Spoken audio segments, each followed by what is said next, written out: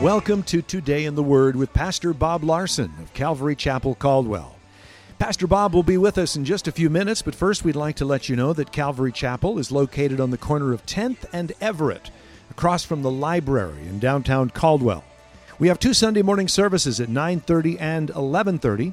If you prefer Saturday nights, we have a Saturday night service at 7 p.m. We also have a midweek service Wednesday night at 7 p.m. You can watch Today in the Word on Sunday mornings at 10 a.m. on ABC, Channel 6.1. Join us as we broadcast Calvary Chapel Caldwell's Sunday morning church services, where Pastor Bob teaches you how to apply the truths in your Bible to your everyday experiences so that you might enjoy a better life. The Bible tells us if you deceive yourself in 1 John 1:8, if we say we have no sin, we deceive ourselves and the truth is not in us. Do you believe that? If you say that you have no sin, do you believe that you're deceiving yourself? Now in verse 21, he said, but the people took the plunder, the sheep, the oxen, and the best of the things which should have been utterly destroyed. And why did they not obey God? Well, it was for God to sacrifice to the Lord your God in Gilgal. In other words, we disobeyed God because we're doing it for God. We could think crazy things. Like, yeah, God wants me to go do evil things for him. No, he does not. God does not want you to go against his word and think that it's for him, right? I mean, people think those crazy. Now, that is when Samuel says to Saul, when he's telling him this ridiculousness, he says in verse 22, behold, to obey is better than sacrifice, and to heed than the fat of rams. For rebellion is as the sin of witchcraft, and stubbornness as iniquity and idolatry. Because you have rejected the word of the Lord, he has also rejected you from being king. So selective obedience is the same as disobedience. And Samuel's telling him that to obey God is better than to sacrifice. See, sometimes people think, I come to church and tithe, therefore I can go sin all week long and I'm good, right? And that's, no, it's not right. God wants you to obey him. Why? Because he loves you. And if you obey him, you're going to have a good life and you're going to finish well, right? And your life's going to be blessed. King David said in Psalm 51, verse 16, for you do not desire sacrifice, or else I would give it. You do not delight in burnt offerings. The sacrifices of God are a broken spirit and a broken and contrite heart. These, O God, you will not despise. See, David understood because he was a man after God's heart. God doesn't want me to just bring sacrifices and live in sin. God loves you. And he tells us to obey because it's good for us. If you don't murder someone in your lifetime, that's good for you, right? I mean, for someone that says, look, I can do what I want and it's all going to be good, it's not true. Micah 6:80 says, he has shown you, O man, what is good and what does the Lord require of you, but to do justly, to love mercy, and to walk humbly with your God. See, God desires to have a personal relationship with you, and he wants your life to be blessed. And when you obey God, what does he basically tell us to do? Remember, someone asked Jesus, hey, could you sum the whole thing up for us, the whole Testament? And Jesus said, this is it. Love God with your whole heart, mind, soul, spirit, and love your neighbor as yourself. If you obey God's commands, what does he basically tell you to do? To love people. Be kind to people. Don't cheat them. Don't lie to them. Don't steal from them. Don't commit adultery with their spouse. Right? All those things. And who here would say, I can't believe God tells us to do such things. Obeying God is so difficult, not to lie and steal and cheat and murder. Right? It's just, right? Who has a problem with the Ten Commandments? Nobody, right? But who does? Our carnal nature. Our carnal nature says, look, I need to lie from time to time if I need to, right? I need to steal from time to time if I need to, right? But wrong. It causes problems because it doesn't produce a life that you finish well, and that's what God wants. But it starts with a personal relationship. Jesus said in John 15:14, you are my friends if you do whatever I command you. So not everybody does what Jesus says. John 14, Jesus said in verse 15, if you love me, keep my commandments. That verse changed my life. I used to come to church and think, I love you, God. Thank you, Jesus, for dying for my sins. Thank you that you saved me, that you transformed me. And I'm so thankful for all that you've done for me. And I used to think, God, how can I show you that I love you? And then I read John 14:15. If you love me, keep my commandments. Such a simple thing, right? If you love God, then you want to obey him. What does he say to do? Love people. Be kind to people, right? Before I was a Christian, I was kind to people that were kind to me. And if you did me wrong, then I do you double wrong. But that's not what Jesus teaches, right? He said, hey, forgive people, love people. In Luke 6, verse 14, Jesus said, but why do you call me Lord, Lord, and do not do the things which I say? See, God calls us into a relationship with him, not religious, not a religious routine, but a relationship. And when you love someone, then you're willing to make sacrifices, and it's not that big a deal, right? The Bible says that his commandments are not burdensome. To obey God, if you love him, is not a big deal. If you love someone, you're like, oh, yeah, I don't care what you say, right? That's not love, right? And so, when you love someone, you want to obey them. I want to obey God. Why? Because I love him, right? Now, my flesh doesn't always want to obey, but I recognize if I want to fulfill all that God has in store for my life, then I need to do what God says. He knows the future. He made me. He designed me. He knows how marriage works. He knows how, everything works. And so if I obey him, things are going to be better. And that's why Samuel said to Saul in verse 22, but to obey is better than sacrifice, and to heed than the fat of rams. For rebellion is as the sin of witchcraft, and stubbornness is as iniquity and idolatry. Sometimes Christians think being rebellious and stubborn is good, but stubbornness speaks of not bowing your knee to the Lord because you're bowing your knee to some other god in your life. Remember when Jesus told the parable about there in Matthew 13 where he said, the kingdom of heaven is like a man who sowed good seed in his field, but while he slept, his enemy came out and sowed tares among the wheat and went his way. And when the grain had sprouted and produced a crop, then the tares also appeared. So verse 28, then he said to them, an enemy has done this. And his servant said to him, do you want us to go and gather them up? But he said, no, lest while you gather up the tares, you also uproot the wheat with them. So let both grow until the harvest, and at that time of the harvest, I will say to the reapers, first gather together the tares and bind them into bundles and burn them, then gather the wheat into my barn. Now, what it speaks of is at harvest time, they would gather the wheat. Well, how would they know what the wheat was? Well, the wheat, when it grew, that it would be heavy and it would bow down. But the tares would just stand straight up. So, the tares were darnel grass, and they would just stand straight up. And so it's a picture of those who bow before the Lord, no stubbornness, no rebellion, humbly bowing before God. And that's why he says stubbornness is as idolatry, right? It speaks of worshiping some other God. Like, I'm not bowing to God and his will and his plan. I'm going to do my own thing, right? And God has given us everything we need to live life in godliness. He's given us the power to obey.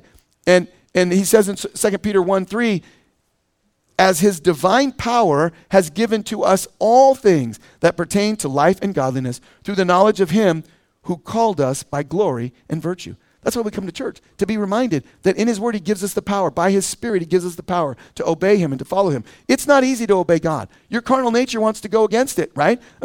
But that's why he says in verse 22, behold, to obey is better than to sacrifice. How do I apply this to my life? Well, we all have the potential to be like Saul. That's important to understand. I can begin to spare the agags in my life or the sins in my life and begin to make excuses. And when someone says, why are you doing that? Well, I got a good excuse, right? But we need to know the Bible says in Jeremiah 17:9, the heart is deceitful above all things and desperately wicked. Who can know it? See, when you know that truth about your life, man, your spiritual life gets a lot easier. When you realize you have the potential to do wicked, evil things, then you are beginning to see the truth of reality, right? Because I can't tell you how many people I've heard at church who we would see somebody get involved in some sin and someone would say to me, oh, I would never do that. And then I hear them say that for 5 years, and then 6 years later, they do the exact same thing. I've seen it over. Now, I never say around my family, I'd never do that. You can ask them. Why? Because I know I've already done that. Right? It's like I didn't grow up in church. I know I have the potential to do things. And so I want to be in reality and the truth about my life. In 1 Corinthians 10:6, he says, now these things have become our example, and he's talking about the Old Testament, to the intent that we should not lust after evil things as they also lusted. Therefore, let him who thinks he stands take heed lest he fall, right? It's easy to fall away from the Lord if you think that you're never going to fall, right? From my perspective, the Christian life is a supernatural spiritual life, and we need supernatural power. And I can't finish well without God's help. Jesus said, without me, you can do nothing. What he means is that we need his help to live the way he wants us to live at home, at work, in our marriages, at church, to accomplish all those things. In Ephesians 5, he says, verse 17, if you're wondering what God's will is, here it is. Therefore, do not be unwise, but understand what the will of the Lord is. Do not be drunk with wine, which is dissipation, but be filled with the Spirit. Now, the verb is in the present tense, that word filled, and it means keep on being filled. And it indicates a continual filling of the Spirit. Every day when you get up, you need to pray and say, Lord, I want to obey you. And I pray that you fill me with your Spirit and help me to obey you. And as you do that, then you're going to experience a different kind of life, right? Versus the religious person who says, I'm a good person and I don't need to pray for God's power or God's Spirit because I'm a good person and I do good. And when I sin, I make excuses. Therefore, I don't need to read my Bible or go to church or pray for the Holy Spirit, right? But that isn't what God wants. He wants you to experience a blessed life. He wants you to finish well. How do you get the power of the Spirit? Jesus said in Luke 11:13, how much more will your heavenly Father give the Holy Spirit to those who ask him? You just have to ask. He's not going to force anything on your life. He gives you the choice to choose how you want to live. Now, for me, I look at my life and say, do I want to follow the flesh and live after my carnal nature, which I did that for half my life, or do I want to pray for the power of the Spirit and live the way God designed me to live? And I've done both, and man, following God is so much better, right? I mean, it's just so good. And living after the carnal flesh, it's exciting for a moment. I mean, you know, eating LSD and frying your brain cells out, I mean, it's fun for an hour or two. But, you know, I had friends that got saved who took PCP, and they would have blackouts. Like, after they got saved, their mind would just shut off, and it's like, God doesn't want that. He doesn't want us to destroy ourselves. He wants you to be blessed. And so you just pray, Lord, fill me. Now, the first step is to have a personal relationship with him. And if you have not accepted Jesus as your Lord and Savior, that's the very first step. And maybe you did that, but you haven't been following him. Maybe you need to rededicate your life. The Bible says in Romans 10:9, if you confess with your mouth the Lord Jesus and believe in your heart that God has raised him from the dead, you will be saved. For with the heart one believes unto righteousness, and with the mouth confession is made unto salvation. In other words, you simply are honest with yourself and you confess with your mouth, Lord, I've sinned. And I ask you to forgive me, and I invite you to come into my life. And that's the first step. But that's not the end of it. That's the beginning. And then every day to read your Bible and pray and seek God and say, Lord, I want to accomplish all the things you have in store for my life. He didn't create you to watch Netflix for 12 hours at a time. I mean, not that you can't do that, but you don't need Jesus to do that. When Jesus said, without me, you could do nothing, he wasn't talking about Netflix or playing, what's that phone game everybody plays? Pokemon? Is that it? My wife's like, don't say it. Anyway, right? God has greater things for your life. He loves you. He wants to bless you, right? But the first step is to invite him in. And so if you've never accepted Jesus, we're going to give you an opportunity to do that right now. So let's bow our heads, and I'm going to lead us in a prayer. And if you would like to invite Jesus into your life, or maybe even rededicate your life, maybe you accepted him, but you haven't been following him, just repeat after me, and you saints, help us out. Dear Jesus, I admit that I'm a sinner, and I need your forgiveness. Forgive me. I invite you into my life. Fill me with your Spirit and help me to obey you.